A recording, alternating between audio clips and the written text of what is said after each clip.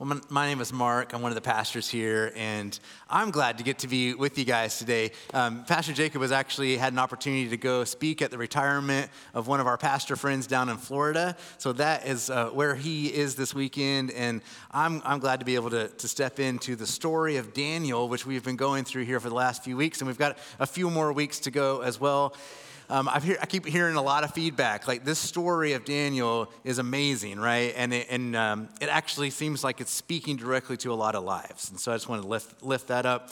As I ask you this question, do you ever feel like life is just kind of like a series of repetitions? Sometimes you just kind of wake up and you're like, weren't we just here? Didn't I just say this? Weren't we just in this place? And sometimes when we kind of get into that pattern of repetition in our lives, it can actually cause us to forget that we're going somewhere, right? Sometimes you're just like, I'm going to get up and do it again tomorrow. But we are actually going somewhere. We, people of God, have a destination. Now, if you've been listening to the story of Daniel, you might notice some patterns that are developing here with Daniel himself, with the friends, with all the characters. It seems like there's some patterns that are just kind of repeating. The kings that come up in the story kind of make the same mistakes. Different things happen over and over again. You're going to hear that again today. But I want to tell you, it's going somewhere.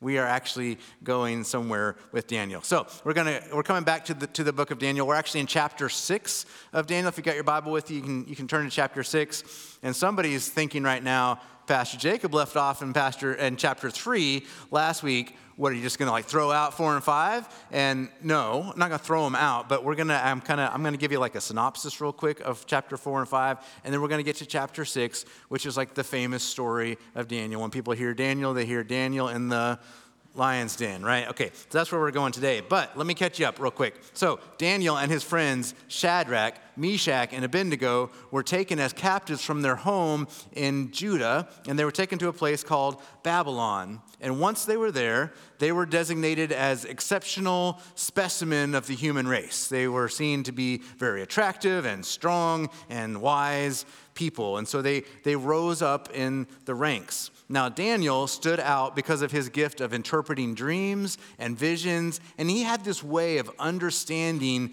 mysterious things. So people brought mysterious things to Daniel.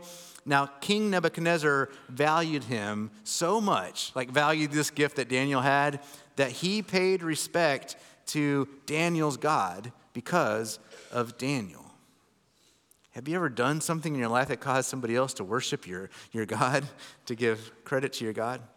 Amazing. So last week, the three friends refused to bow down to the king's new giant statue that he had erected out of gold, and everybody was supposed to bow down to the statue. They didn't want to because they only worshiped the one true God. So, yes, the king threw Shadrach, Meshach, and Abednego into a fiery furnace that had been cranked up so high that it should have instantly killed them. In fact, others that were around it were instantly killed when they were even close to the fire. But the king looked into the fiery furnace, and he saw that the three were still walking around.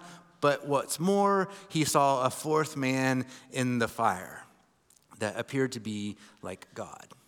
And so he called Shadrach, Meshach, and Abednego out of the fiery furnace, and he said something like, this is a paraphrase, "Hey, your God is something else. What other God could do what your God has done? He is a different kind of God." King Nebuchadnezzar was not a believer in this one true God, but he's seen what this one true God can do. Now, before we get any more attached to King Nebuchadnezzar, I have some bad news for you about what happens to him in chapters 4 and 5. The story kind of continues on with him, but there's this thing about, we'll call him Nebi, right? Because we like him. We've got a soft spot in our heart for Nebi because he is this guy that even though, yes, he tried to kill our friends, he didn't really want to do it, right? There's something about him, he was always hoping that things would actually turn out for the better, even though he was trying to kill them. So we kind of have this little bit of a soft spot in our heart, and so I am so sad to break the news to you that he is dead, which you probably knew. But I know it feels like sudden that I'm just kind of like dropping this on you all of a sudden because he's been a main character in the story. Well, it happened somewhere in between chapter 4 and chapter 5. He just kind of, like, we don't really actually know, but he's not there anymore, and new kings take his place because that's what happens, right? So eventually, Belshazzar, it says, is the son of Nebuchadnezzar. He took over the kingdom. And as with his father, Daniel was brought in to interpret a warning of impending doom. Go read the story. It's really amazing. It's like this hand without a body writing on a wall. And so Daniel's brought in to give an interpretation of what is going on. He does that, and this King Belshazzar does what all the other kings seem to want to do. He raises up Daniel into a high level, but that very day, Belshazzar is dead. Shocking, I know, it's a lot. But Daniel, as you can tell in this story, is kind of like, he's like a golden child. Well, he's in his 80s, so he's golden. He's still golden. He's golden oldie. So guess what happens next? Another king, Darius, takes over the kingdom. He actually brings in this whole new regime, yet he still sees Daniel the way the previous kings had done, and he wants to put him in special positions of power over the kingdom. All right, we're going to get to the actual scripture here. This is verse 3 from chapter 6. Now Daniel so distinguished himself among the administrators and the satraps, like the people who were over the regions, by his exceptional qualities that the king planned to set him over the whole kingdom. Like Daniel doesn't even belong to this kingdom, and he's about to be over the whole kingdom. Let me ask you this. What does a position of seemingly unmerited power create for those who feel like they are the ones who deserve to be in power? Jealousy? Envy? That's what's happening here in the story next. In verse 4, at this, the administrators and the satraps tried to find grounds for charges against Daniel in his conduct of government affairs, but they were unable to do so. They could find no corruption in him because he was trustworthy and neither corrupt nor negligent. All things we've already learned about Daniel.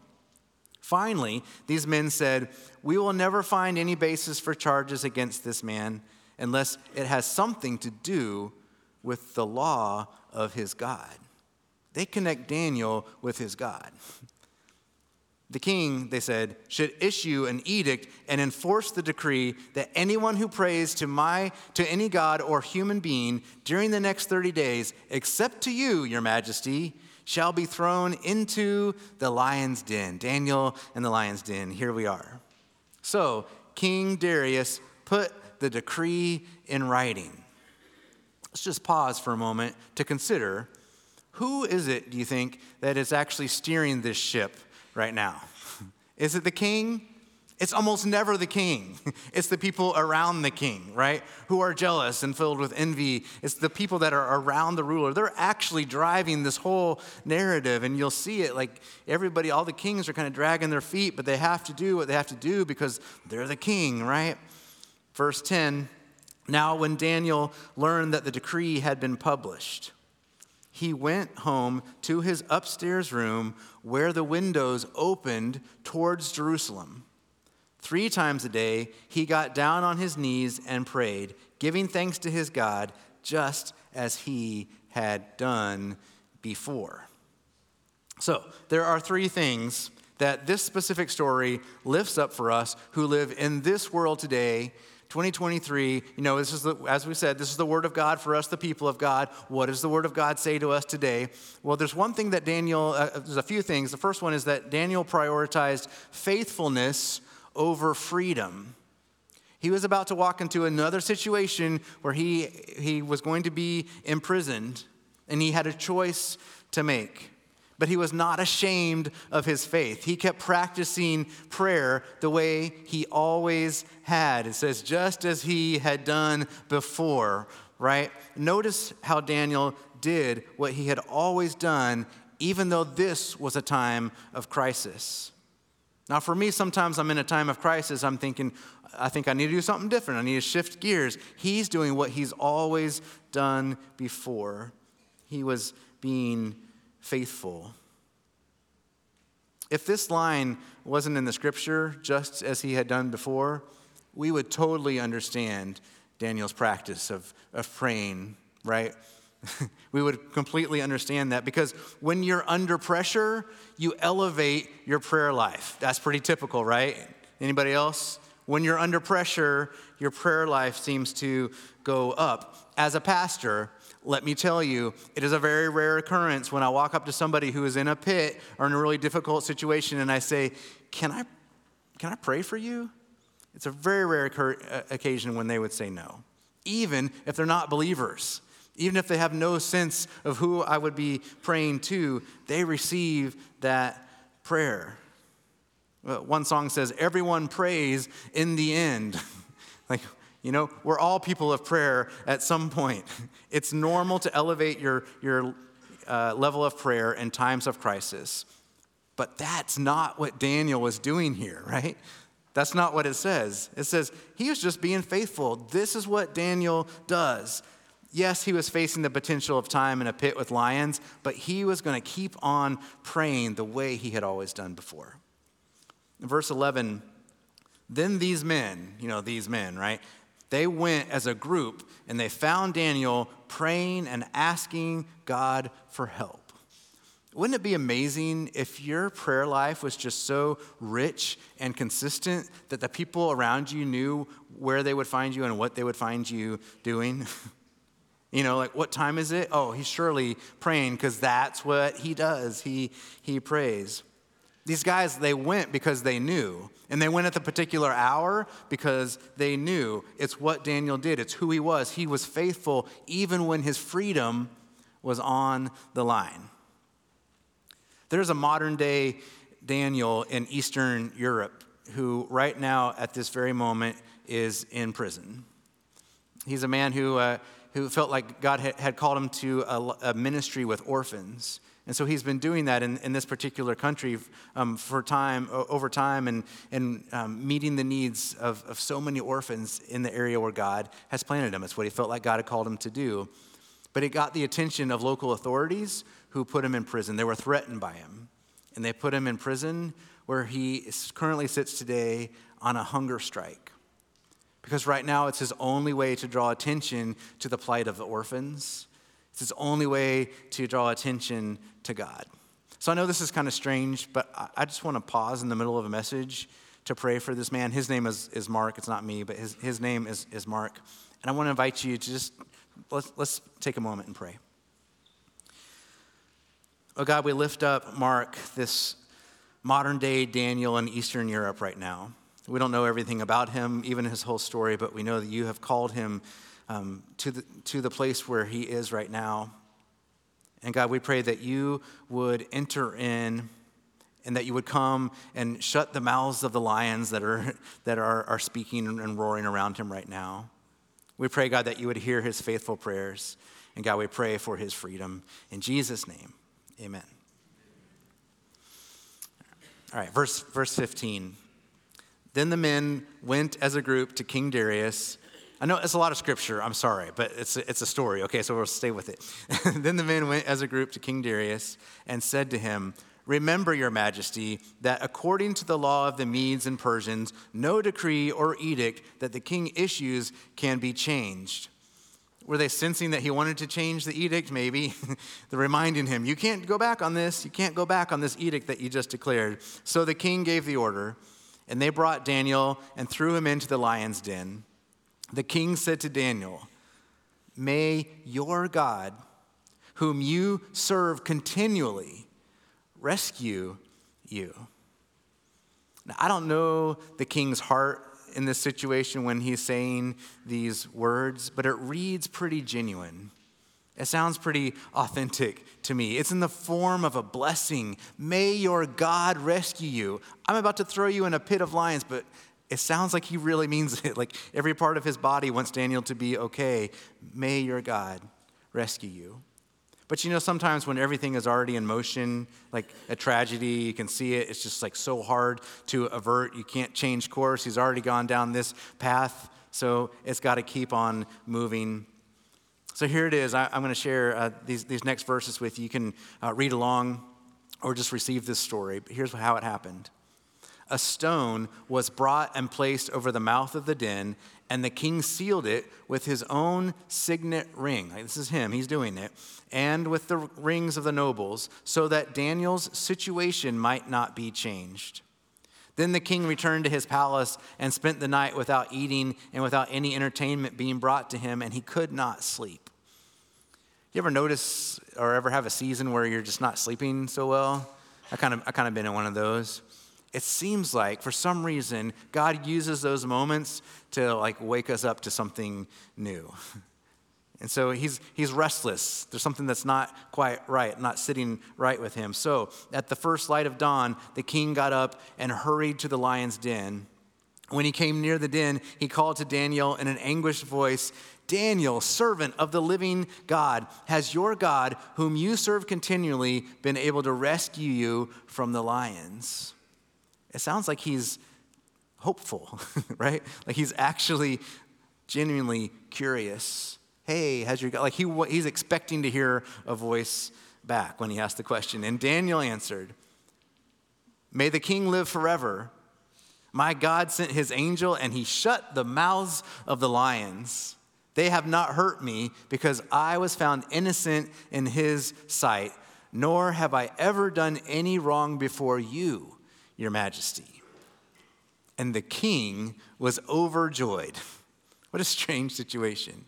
And he gave orders to lift Daniel out of the den. And when Daniel was lifted from the den, no wound was found on him because he had trusted in his God. Do you hear the story repeating itself? Does that sound familiar to you? Someone being lifted out of a really difficult situation unharmed because they trusted in God. Then King Darius wrote to all the nations and peoples of every language and all the earth. He's talking to everybody, the world. "May you prosper greatly, world. I issue a decree that in every part of my kingdom, people must fear and reverence the God of Daniel." And then he gives this beautiful statement of faith, which is more beautiful than a lot of statement of faith from people who actually believe in this God. He says, "For he is the living God, and he endures forever. His kingdom will not be destroyed. His dominion will never end. He rescues and he saves. He performs signs and wonders in the heavens and on the earth. He has rescued Daniel from the power of the lions." So Daniel, as Daniel does, prospered during the reign of Darius and then also the reign of Cyrus the Persian. It keeps repeating over and over again. King after king, he rises to the top, which makes us want to ask the question, what is God doing with this guy? Why does he continue to rise to the top? King after king, nation after nation, Daniel repeats the story, I think in part because he chose character over contentment. Contentment is something that we actually normally would think that we want to pursue. It actually even sounds strange to say that we shouldn't, but most of our lives, right, is chasing after contentment. And then when we get to that place of contentment, what do we feel? Not content. We're going to the next thing, right? It's something that we're just chasing after over and over again. Daniel's story is one of making the most of uncomfortable situations. But he does so with integrity. He stayed true to who he was. And as a result, he found favor with king after king after king, who were technically his captors. Like we could forget that part of the story. They were technically his captors. So if you're counting with me and still with me, that's 4 kings now. 4 kings that Daniel served and prospered under. But I think it's important to remember, just take a moment, where is Daniel? Physically, where is Daniel in this story? He's in Babylon right now. Is Babylon Daniel's home? No. His home is Judah, right? Where he was taken from. His heart is still going back to his home, but it's been 70 years that he has been in captivity. He was an Israelite and his home was the promised land, right? The land that was given to God's people after they were brought out of another time of captivity in Egypt. He was in exile. Guess what? We are also in exile. I know it sounds extreme, but there's something about this world, and if you think about it and consider it, you would say that, well, maybe that's true. This world is not exactly as we were meant for it to be. Does it sound dramatic for me to say that? I get that it does. And it may have looked like Daniel was truly comfortable under the reign of Nebuchadnezzar, Belshazzar, and Darius, but he remembered all along that he was not at home. You see, Daniel chose his eternal home over home in exile. We have the same choice. After 70 years of exile, you can imagine how someone might forget what their true home is, right? You might imagine, like, where is my true home? I spent the first half of my life in the state of Kansas, and I've spent more than that time now in Tennessee. And so we say, this is home. But we also have a picture of Kansas back in our living room as well. It's like, where is our home? We can kind of get stuck in the middle of that. The scripture indicates for Daniel, when he goes to his room to pray, he opens the window, and it's aiming in which direction? In the direction of Jerusalem. What was out that window for him? What was he looking? He couldn't see, like physically see Jerusalem. He was in Babylon. He couldn't see it. He was just like looking off in that direction. And as he was looking off in that direction, the reality of the calling of his life, it was about something more than what was right in front of him. He paid attention to what was in front of him, but he also looked beyond what was in front of him. His highest calling was not to get out of a lion's den. His highest calling was not to lead Babylon. He was ultimately made for the promised land. And that's why he would stop on a regular basis and pray in the direction of his eternal home. Sometimes when I think about you guys, church, I get overwhelmed because I know just like bits, I don't even know I had the half of it, but I know stories of what you guys do in our community and how you serve and how you represent Jesus and the church in our community and beyond. And it can be overwhelming to consider. But even with all of those amazing things that you do and that this church does, our highest calling is to the promised land, to live forever in the worship of God. And I know that kind of like that's also disjointing for us because you might think of this worship thing as something that it doesn't really matter. I tack it on to the end of my week maybe or the beginning of the next week and I might come, I might not, or it'll go on without me. I'm just one voice. Like I can't sing like Hunter over here. How essential am I? But what we do in worship together is a foretaste of our highest calling.